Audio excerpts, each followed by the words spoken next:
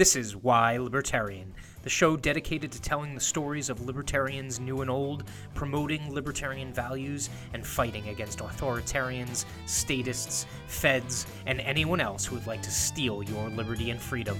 I am Matthew Struck, and I would like to thank you for tuning in to this episode. Enjoy. And we are live. It is Friday. This is Why Libertarian. Another beautiful Friday episode here.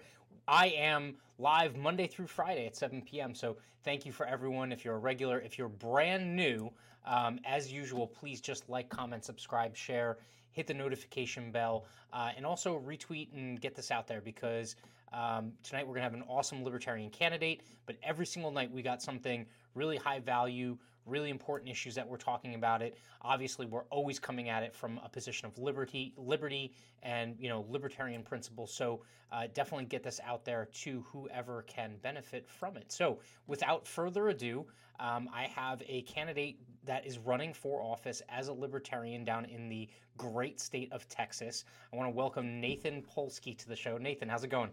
Hey, thanks, Matt. It's going well. Good, awesome. So just for anyone who's not familiar with you, where are you running, and kind of like who are you? What's your background? Sure. So I'm running city council in Allen, Texas.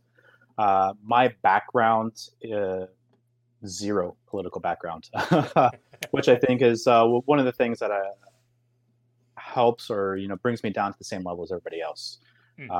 I'm in IT. I do pre-sales, software delivery. Before that, I've been doing system administration, networking, just computer maintenance. And then before that, I was bagging groceries. I was stocking shelves. I was waiting tables. Yep. So kind of, I've been in the service industry a long time. Awesome. So you said you don't have a political background. What really kind of compelled you to run? I mean, like, is this something that was a recent decision, or have you kind of like wanted to get into this for a while? Yeah. So, and I've had a few forums in person and on Zoom, and where I kind of go with that is before last year, I really didn't care too much about politics. So just wanted to be left alone, wanted to go to work, and just live my life. With the amount of overreach that the government, threw down last week, or not last week, last year, closing businesses and just seeing all the information going around where people were ignoring facts, they were shunning people for not listening to the government. I felt that somebody has to get in here and make their voice heard, make a stand. So when Joe Jorgensen was running for president last year, I started to really start paying attention to politics, seeing what all the candidates were saying, and then I got interested. It's like, okay, well, libertarianism is very difficult to to achieve at the federal level, at the highest level, because you're trying to play ball with the heavy hitters. So change starts locally. So that's where I was like, okay, well, let's start local. Let's see, can I make a change? Can I come in here and get people to understand what it means to be free, what it means to have liberty, and then based on if I can make a change, let's go up from there. Yeah, no, that's awesome. I love that because I think all too often, some folks in the Libertarian Party and the Liberty Movement, they think like you have to hit a home run and that's the only way that you're successful. But really, I love the direction that you're coming at it from. Give me a sense of Allen, Texas. So I've written a little bit of business in like my 9 to 5 life in Allen, Texas. My understanding is that it's kind of a growing area of like commerce and business and things like that. Is that accurate? And what is Allen kind of like just in terms of a population center there? Sure. So 20 years ago, Allen was tiny. Now we're almost at full development. There's very little land left that you can put infrastructure on. Population is just shy of 110,000. Wow. So Okay. compared to some of our neighboring towns, the one just south of us is double that, and also 5 times as large. Um, so yeah, a lot of Y'all are growth. piled on top of each other, is what I'm hearing. Yeah, we're piled on top of each other. And one of the other candidates. So right now for city council, there's 3 places that are currently open. One has an incumbent. The place that I'm running for does not have an incumbent, so I'm running against 5 other individuals um, in an open seat. The challenge with Allen is that it's an at-large city, so each council member represents the entire city. We don't have districts to break that up. So when I go out and when I start trying to spread word to say, hey, come vote for me, I have to hit a hall 110,000 individuals. Looking at the people who've actually voted before, it's only about 5,000. Yeah. So a very, very small number of individuals. But yeah, one of the other candidates, they've brought this number up where Allen is one of the densest populated cities in Texas, just over 4,000 people per square mile. That's how densely populated we are. It's mostly residential. There are some mixed communities where you've got some commerce and some apartments. But again, it's going to be mostly that residential population. Yeah. So a buddy of mine who's watching operates a nonprofit here in New Jersey that advocates for civil rights and constitutional rights. He said his wife and he were this close to moving to Allen, Texas back in 2017. So that's awesome. So yeah, no, I've heard good things. So I mean, is it just a matter of things are just so dense that what are the issues that come with that, or what specifically are you looking to try and take the edge off of if and when you win this seat on the council? So one of the biggest concerns that I've heard a lot of citizens and residents kind of complaining about is property taxes. Give me an example. Since I live in New Jersey, make me envious. What are property taxes like in Allen, Texas? So property taxes, the current property tax rate, I believe, is 49 cents per $100, and that's just for the city. So you've also got the school taxes on top of that. Yeah. They just lowered the taxes, the tax rate, I believe, a couple of years ago, but they didn't lower it enough so that when all the appraisals, all the homes got reappraised, even at the lower property taxes, people ended up paying more. So that's been a big discussion in a lot of our debates. Is $0 tax be preferred if we can get there, but a lot of the other candidates are going with here's the no new revenue tax, and they keep throwing this around where it's lowering the property taxes enough to that once the homes get appraised that you're not paying more. Okay. I think those property taxes are probably going to be one of the biggest hitters there. Yeah. And what's interesting is you said, so the property tax bill is somewhat separate from the school taxes. Is that right? Yes. So a home right. Gets So So at the end of the year, when my escrow gets hit from my mortgage, I can look at my tax bill and I see here's the school taxes and here's the city and county property taxes. Wow. So the school board themselves get to dictate how much they're charging for taxes, which the city council really can't affect. City council can come in there and say, well, here's what the property tax rate is for your residential and your business locations. That's interesting. So that's different than a lot of other places because like here in Jersey, it's all wrapped into one, right? And so if you look at our tax bill, which is exorbitant. I mean, I just kind of did some back of the napkin math. So a $250,000 house in Allen, Texas, right, is probably paying a couple grand in property tax.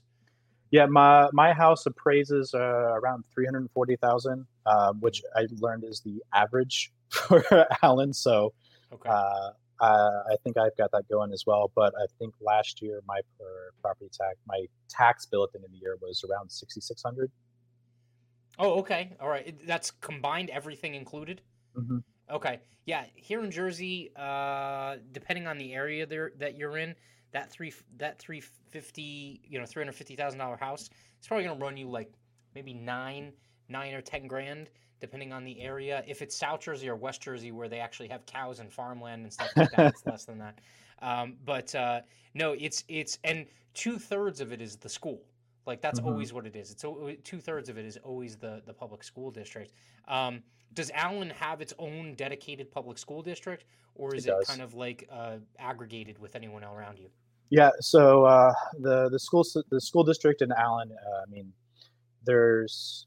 I grew up in Plano, which is just south, or I grew up in Richardson, which is two towns south, but I went to Plano schools, which is Hmm. just south. So my experience with the school district is a lot different than the way Allen is set up. I had to bus to school every single day until I got a car, and then I could drive, 15, 20 minutes to school. In Yeah. Allen, because Allen is so much smaller, all of each neighborhood has its own elementary school, and those are going to be all K through 5 or K through 6, Hmm. and then it all gets into one high school. Okay. Uh, and the elementary schools don't bus, so everybody either walks or they ride their bike or their parents drop them off. That's interesting. That's so I at least you don't have to pay for the busing piece of it. So that's one There are expense. buses for I think the middle school has buses. I do see a bus come by every now and then. Yeah. But then once they get into the high school, it's still buses, but that one's just right down the road from me. Yeah. Well, so and then let me ask you. So the council doesn't really affect the school budget. Is that right? So what is it? The separate elections for, say, the Board of Ed or whatever Yeah, is really what dictates how that budget works. there's actually so May 1st is the general election date for city council for the three Mhm. open seats. There's also three open seats for the Allen ISD board. Okay. So the Allen ISD has its own board, basically their own council, where they're making their own rules and regulations for the school itself, schools itself. Okay. No, that's also interesting. So it's like separate, completely separate leadership, and Hmm. I guess are the politics separate, or do they kind of bleed over between the two? Uh, I think the politics are fairly separate. I mean, if you have a school issue, you go to the school board. You don't go to city council. That's interesting. That's really interesting. I Mhm. All right. So let me. I kind of got like a sense of it. Is Allen still growing? Like, is Allen still attracting people and Mhm. adding population and adding businesses and residential units and things like that? It is. We have a couple major highways that run. One that runs right through the middle of Allen. Hmm. That one's effectively already built up, and then we have another one that runs just east to west along the northern corridor of the city. And there's a lot of undeveloped land there, Hmm. where they have different projects that are going in. That's these mixed communities where they have commercial lined up against the highway itself. Hmm. Then within a half mile of that, they've got apartments and patio homes and parks, and these are all planned development communities. Yeah. So yeah, I probably a lot of the people from New Jersey are moving there. I would imagine. California, a lot of people from California, yeah, California moving here. yeah. I've definitely heard a lot of people talk about areas in and around Allen, Texas, in terms of New Yorkers, New Jerseyans, Californians talking about moving there. All right, well, so let's talk a little bit about your platform. So I want to make sure Okay. that we're kind of like highlighting, who you are as a candidate and what you're going to look like as a member on the council. If my computer will work here, I can pull up your website. So yeah, so if anyone wants to get information, I think this is right. It's That is. Nathan for the number 4 Allen ALLEN 2021.com, right? Yep, that's right. Awesome. All right. And so, in terms of your platform, what would you say? I know you have most of like the major ones listed here. I don't know if they're Mhm. prioritized, but from your standpoint, what's like the top issue that you really want to kind of focus on once you get into the council? So once I get it, if assuming I can get in, my two primary issues, I've got two or three different primary issues. One is going to be private property rights. Hmm. You know, if you own a business, if you own a home, do what you want as long as you're not breaking any ordinances that the city has voted on. Uh, we keep having people going to the city council meetings asking, oh, we want to do this or we want to do that on the property. So if you own the property, you should be allowed to do what you want. We just had last year, back in March, the then mayor put a mandate and started shutting down businesses as part of the pandemic, and that no one should be allowed to do that. So it's pushing back against the government, saying here's what we can and can't do with their businesses. If you want to require masks, then require masks, but let the business decide. So that's one of them. Another big one that I've got, and one of my opponents actually said, "Hey, if you want decriminalization, there's a candidate here for you." I'm like, "Thank you, that's me." Yeah. So I really, again, it's your body, it's your life, it's your choice. No government should be telling you what you can and can't put in your body. As long as don't hurt somebody else, don't tell somebody else what they can do or can't do. There should be no crimes against that.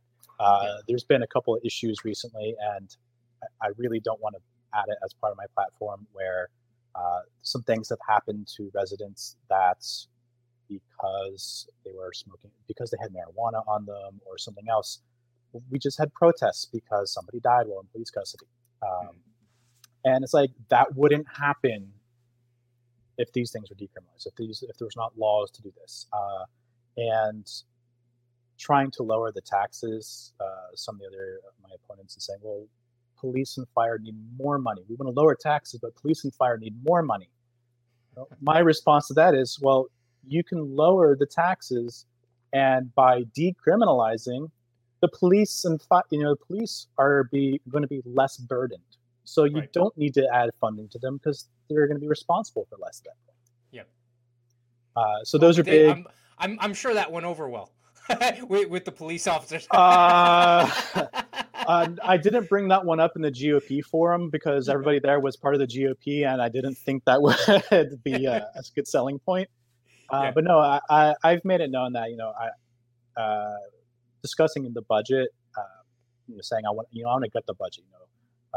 Some people will say, well, let's lower the taxes and see what we can do with the budget after that. Well, to me, it's let's start at a $0 budget. Let's lower the taxes enough to where people are feel that's comfortable, and now let's see what we can fit in the budget. And another, as far as the property rights and the property taxes and budget, also pushing for privatizing public infrastructure. So last year I started looking into public-private partnerships. I don't know if you're aware of what those are. Yep. But I looked, and one that really got me sold was Central Park in New York. Is managed by a public-private partnership. It has a $80 or $60 million annual budget.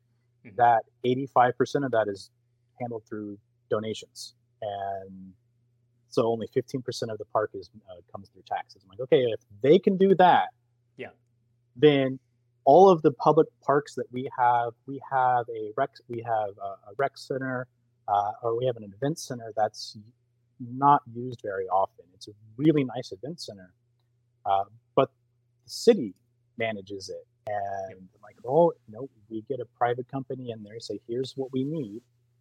They can do it cheaper. They can make money on it. They can pay the city to do it, and everybody wins because we can not have to shell out the hundreds of thousands of dollars each year to keep it operating.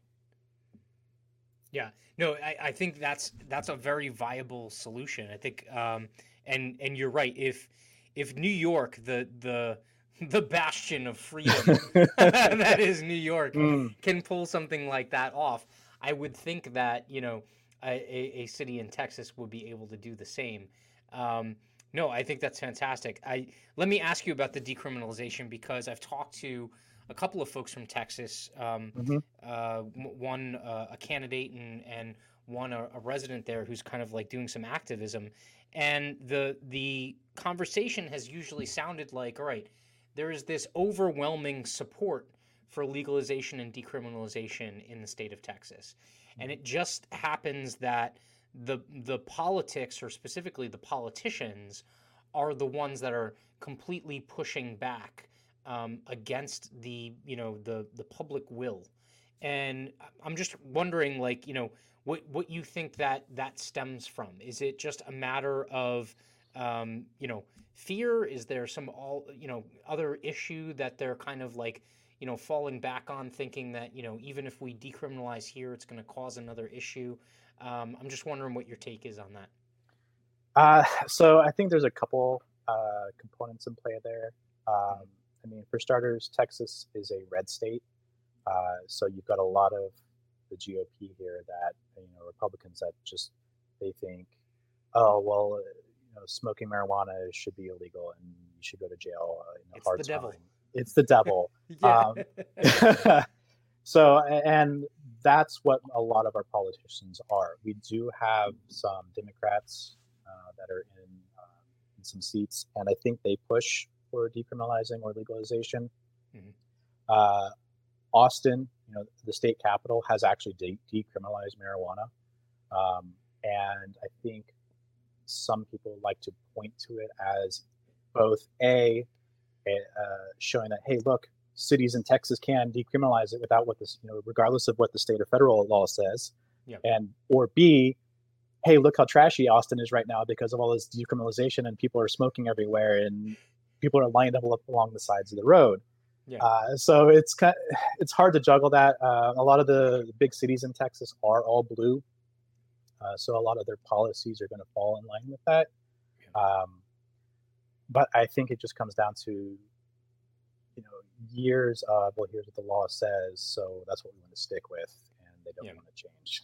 Yeah, and that's actually so we do a book club every single month, and so we've run through a handful of them. The one that we're reading right now is Nullification by Tom Woods, and so yeah, your point is extremely well founded. Like, you can take local action, and the aggregate of taking local action can in essence nullify or invalidate the centralized authority that's higher up the chain, and essentially kind of force their hand. So I would love for that to happen in more cities in Texas, just to show what can happen when you have a state house that is basically immovable on an issue, and the local towns and municipalities essentially put their feet to the fire in order to require it, or just it becomes a formality because you have so many places where it has been decriminalized.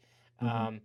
Let's talk about COVID a little bit. So what was the tenor around Allen, Texas? I know there's been a lot of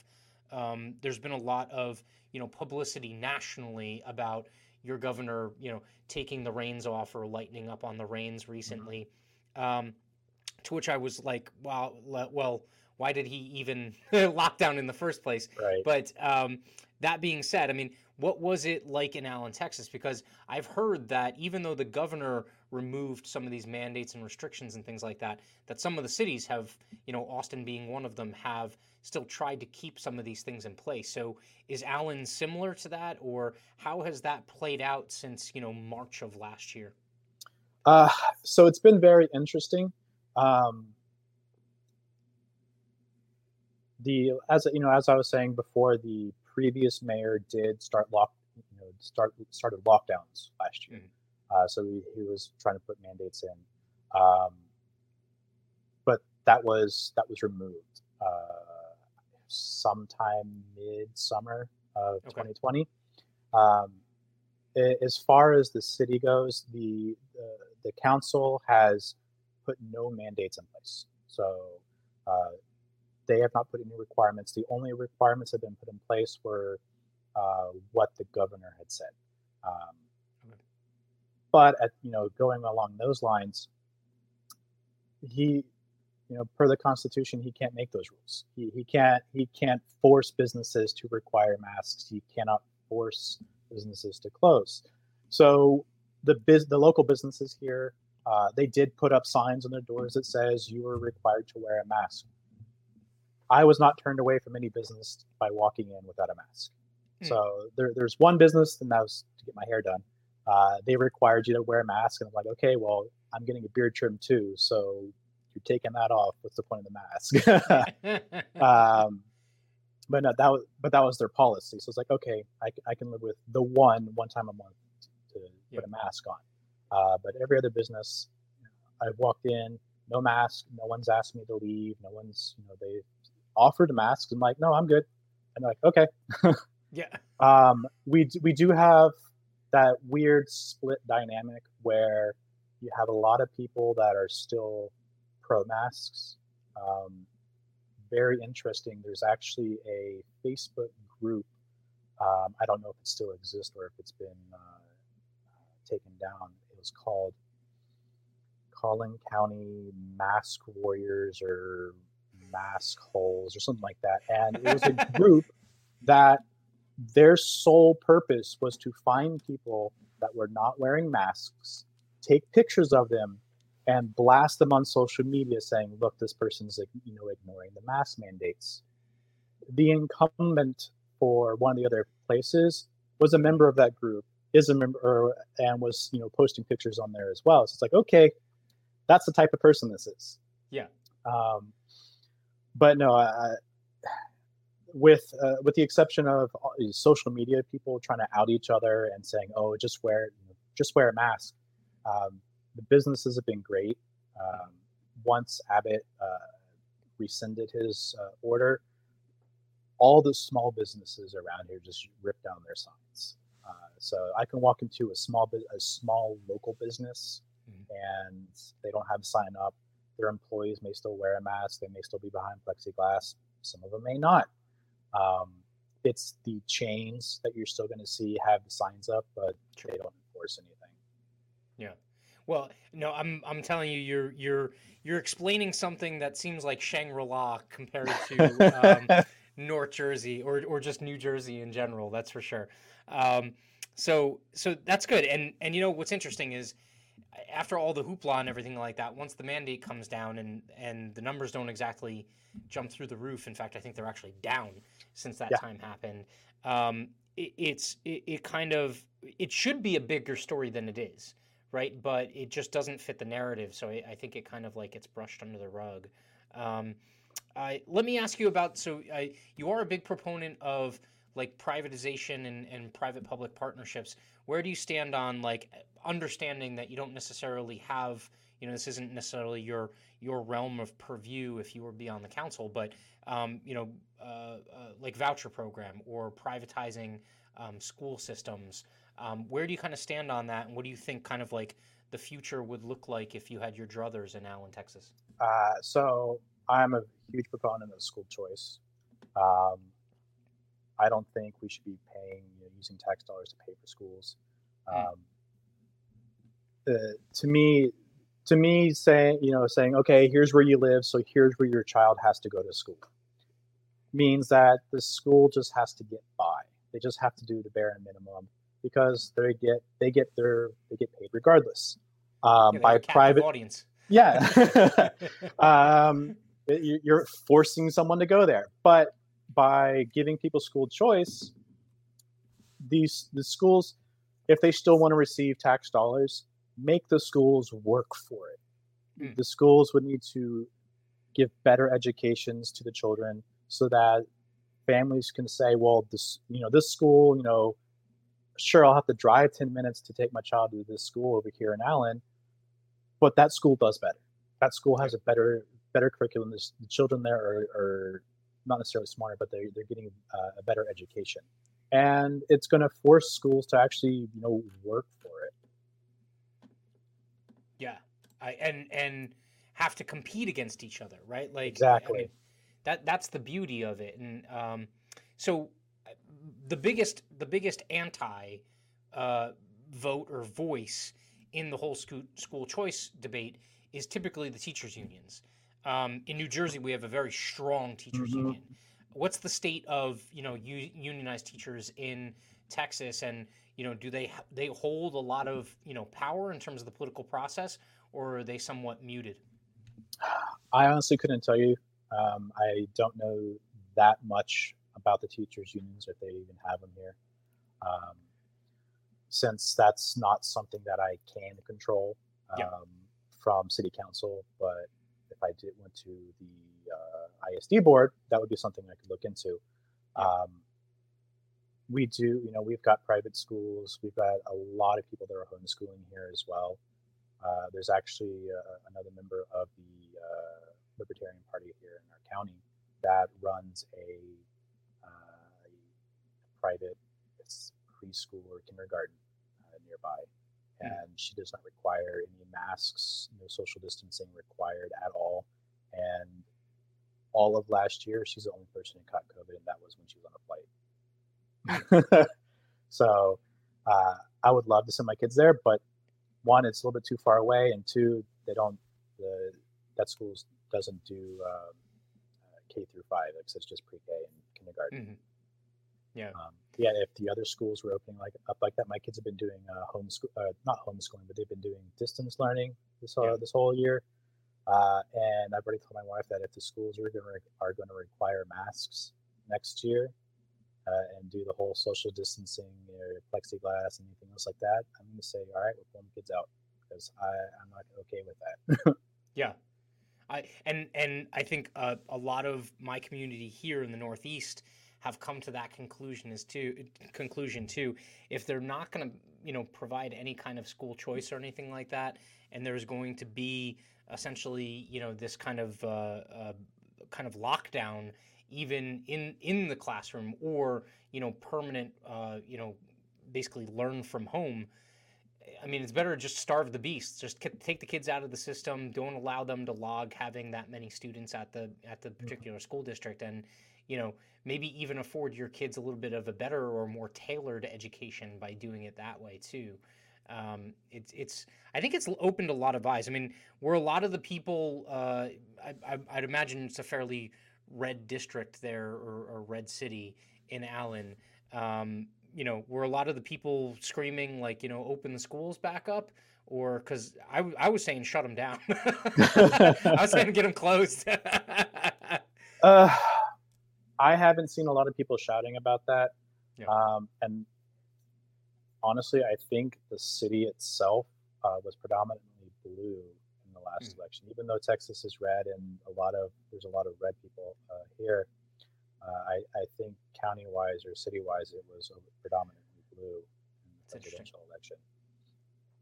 Yeah, which does explain the whole Facebook group and the the witch hunts. So let me ask you about something that probably isn't as big of an issue because Texas takes a pretty firm stand on it, but just gun rights, like Second Amendment gun rights in Texas. I think recently, the House in Texas just passed a constitutional carry bill, if I'm not mistaken, and I believe it heads to the Senate.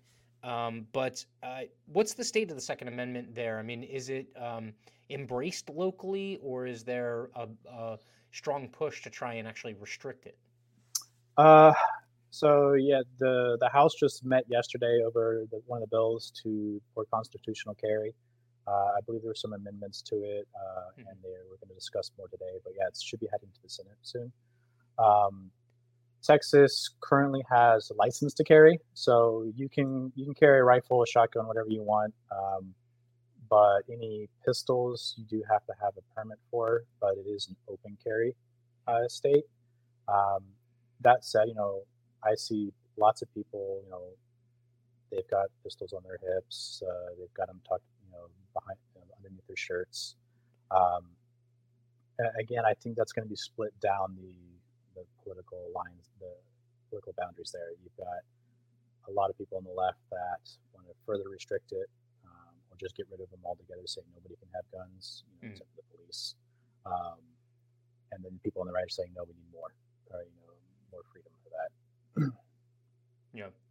Is that something that comes up at the council level? I would imagine it's just something that people kind of like. I haven't heard about anything on the council level yet, and I've been attending those now for the city council meetings for about 5 months now, and not one mention of guns at all. Mhm. They're the yeah. Yeah, that's okay. If it's a non-issue, then that's probably better than it being hotly contested, especially the direction that it seems like the state house is headed in. Yeah, I do. I've got on one of my ads and some on my flyers that I've been sending out. I've got Second Amendment sanctuary status. So Mhm. regardless of what the federal or the state governments do, I want to push for Allen being able to just Second Amendment rights. I love that. I love that. It's right in with that, that local kind of nullification feel to it, and the local politics kind of trying to dictate what happens higher up the chain as opposed to vice versa. Right. So why libertarian? I mean, why not to not to be that person that recites the name of their own show, but why the Libertarian Party? Why not Republican or Democrat? Well, so I've never been a Democrat. Never looked at leaning that way.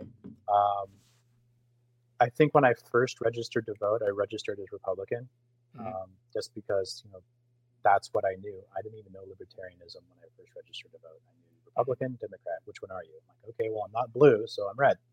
Um, and once I started getting involved, a few years ago, and I started seeing what was going on, I voted for Jorgensen last year. I voted for Johnson before that. I voted for Johnson primarily because, well, it wasn't Trump and it wasn't Hillary. So what are my other options? So that's when I started looking at, like, what are other options other than these two? And that's when I found libertarian. Yeah. It's like, okay, well, what is the Libertarian Party about? I'm like, all right, it's mostly right leaning. It's capitalism, free markets, and then it also added in the giving rights back to the individual. Not telling, having the not letting the government mandate and dictate what people can do. I'm like, okay, that makes sense. Yeah, yeah. And so, do you have an active Libertarian Party that's right there in your county? We do. So Dallas County, which is the Metroplex, they have a Libertarian Party, and then I'm in Collin County. We meet monthly. We just had a meeting. What's today? Today's Friday, so it would have been Wednesday. We had our monthly meeting, and yeah, we all meet together at a local restaurant where it's BYOB and open carry. So I think this month we had one of the largest turnouts that I've seen, where we had 20 plus people that were there. I think a couple of people in the Northeast just had a heart attack if they were listening to that. No, that's awesome. So, how did you get, did you have to do your own research and then seek out the party, or did you know someone, or did someone in the party So funny invite you in? story how I found the local party. The local party actually found me. Wow. I was somewhat active on Nextdoor, just keeping up with the community and whatnot. Yep. And I had made a comment on a post where somebody was complaining about something. I can't even remember what it was. It may have been taxes. Mhm. And I started pushing, taxation is theft, private property rights. And then somebody messages me and says, hey, I noticed that you're talking about all this stuff. Are you aware that there's a local, Collin County Libertarian Party? We meet monthly. I'm like, no, I'm not. And so they invited me to attend. I'm like, all right. So Yeah. just went from there. So it was complete chance, Yeah. even finding that. That's awesome. I actually just did this past week. I did an episode about being open and vocal about liberty, because I think a lot of folks are like yourself, where they just kind of want to be left alone, right? Mm-hmm. They just want to make a good life, take care of their family, live how they want to live. And I think in a lot of cases, this year particular, or 2020, has really kind of taken a lot of folks like yourself and kind of shook you into reality and been like, myself included, like, okay, I can't just sit here because it's going to come for me eventually anyway. So I need to be more vocal about it. So I love the fact that they reached out to you. It wasn't even the fact that you had to track them down. that there was actually, a hand extended and invited you in. Um, do you see your local party growing? I mean, are you adding members? We are. Each meeting that I've been to, we've had one or two new members Hmm. that have attended. We are actually talking about trying to get like a local baseball team or softball team together so we could, go and play against in the community. We missed the deadline for that, but we're looking at things like that to try and get more of us out there. Yeah.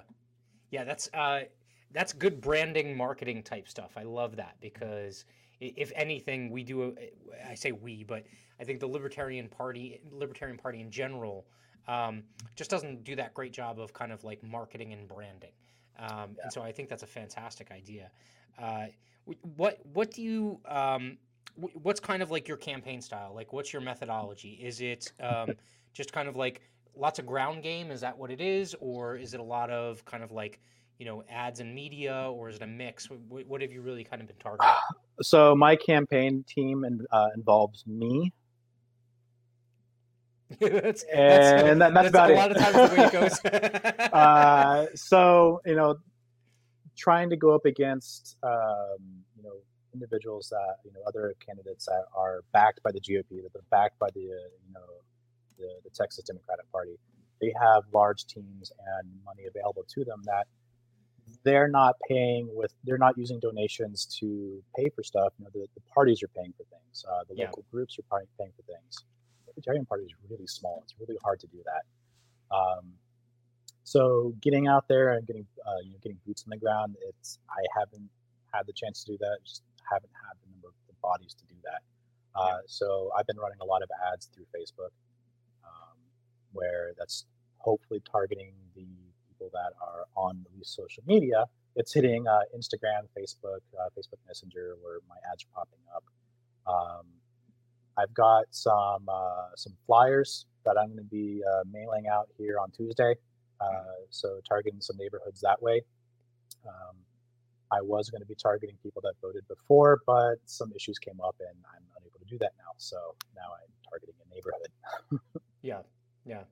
Well, so that's also something that I think you have early voting in Allen too, right? So Mhm. I think a lot of people are going to be able to vote before election day. Is that right? Right. So early voting starts next Monday.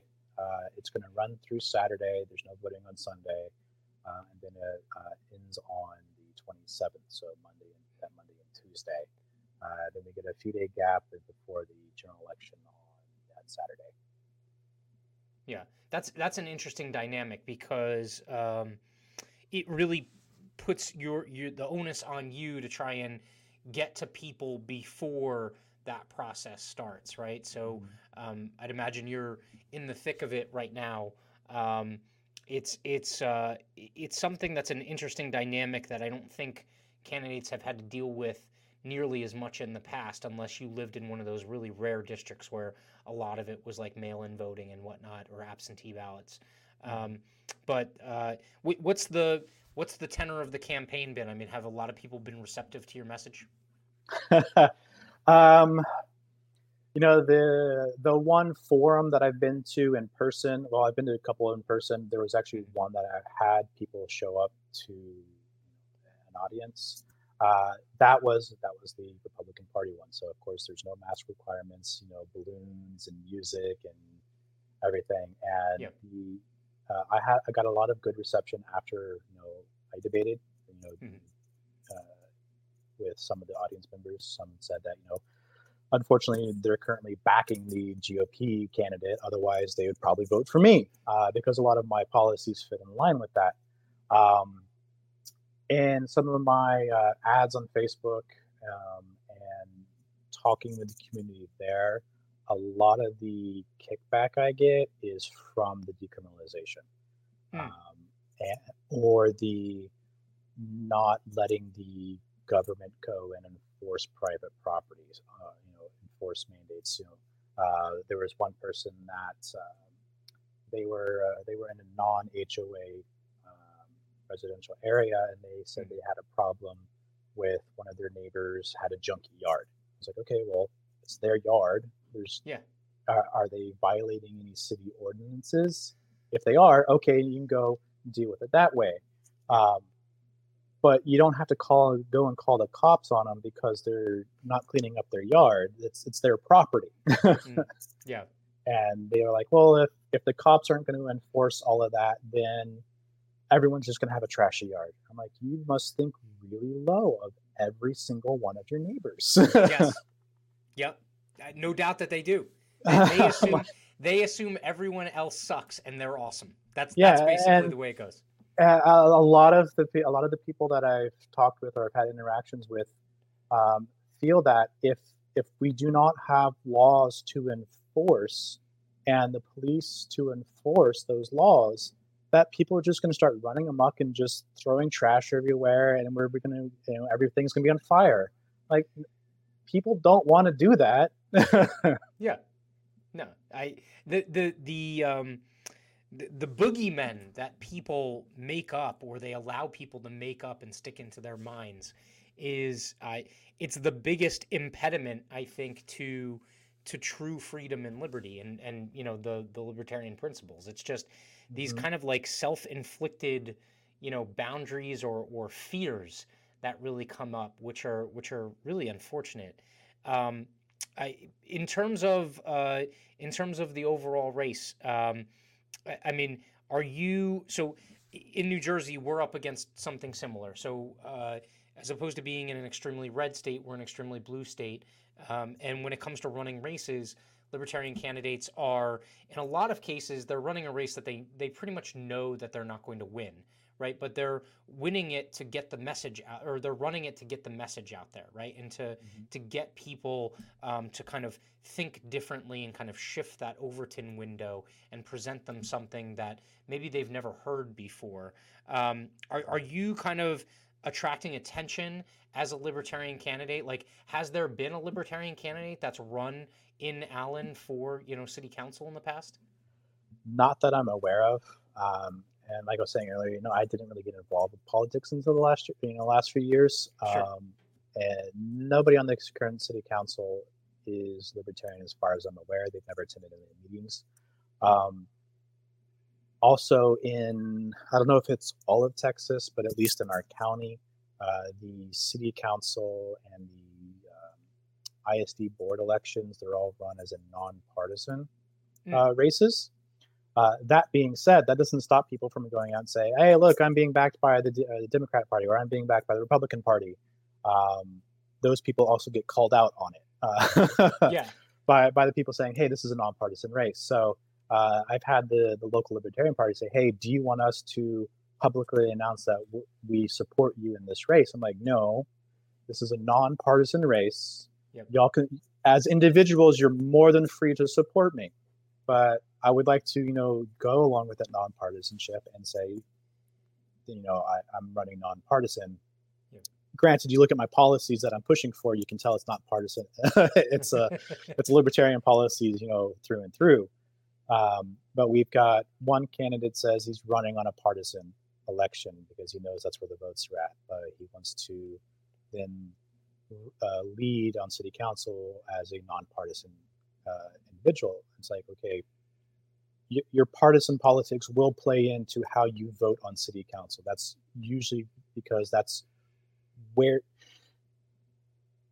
your own desires, your stance on issues is where you line with your politics. So regardless if you say you're nonpartisan or not, you're typically going to vote one way or another based on which party you're a member of.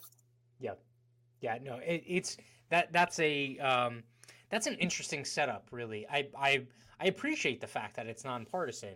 I think everyone pretty much knows, which way the wind blows with each one of the candidates, like you said, but I think that's an interesting setup. It's also difficult, though, from the standpoint, like you said, where, even you don't have an R or a D next to your name, the local party is supporting you in some, fashion, monetarily, or, providing bodies for your campaign or something like that. So I wish you luck. It sounds like you're coming up really close here to the election, and hopefully these last couple of days are really kind of fruitful for you. You're able to get in a lot of people's ears and get them to think a different way and really kind of show up for you. What can we do? So I know I'm going to throw the website up here again, just so folks can see it. And again, give everyone the website address again, and then where they can also follow you outside of just going to the website. Sure. So the website is nathanforallen2021.com. You can follow me on Facebook, just Nathan for Allen. You could also follow me on Twitter. It's going to be at Judgment84.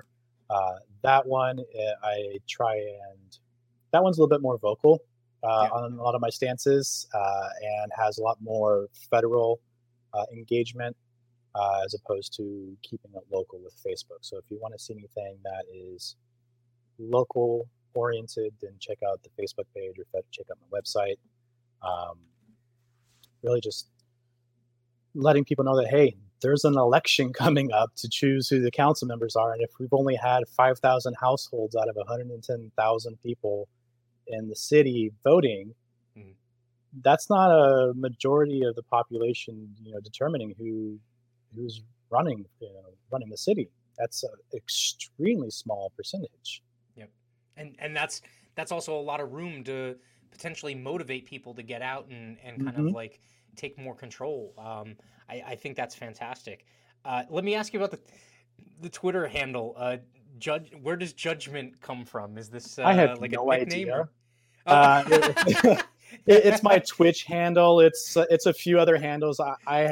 When I first set up Twitter, I think I first made that account in like 2009, and it sat idle with like 2 followers for so many years.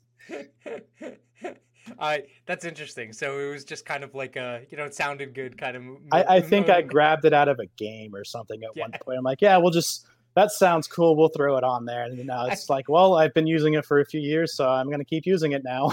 Yeah. No, that's awesome. So yes, everyone follow Nathan. Definitely. We want to keep tabs and I want to hear how you do. Just to, see if we're able to kind of, again, get that message out there and get people kind of thinking a more liberty and freedom kind of route in terms of their local politics. I would love to hear about that. And good luck. I mean, if there's any way that, I can help or get some messaging out, let me know, and, I'll definitely be there for you. So, look, good luck. I am off for the weekend, but I will be back Monday. And actually, I'll have another candidate next weekend. I have the Libertarian Party candidate for governor here in New Jersey next week on Friday, Greg Neely. So that should be a good interview. So, look, have a good evening. Hopefully you have a productive weekend, Nathan, and we will keep tabs on you. Thanks, man. All right, thank you. Thank you again for tuning in. This is a quick reminder to subscribe, like, share, and comment to help get the message of liberty and freedom in front of as many folks as possible. See you next time on Why Libertarian.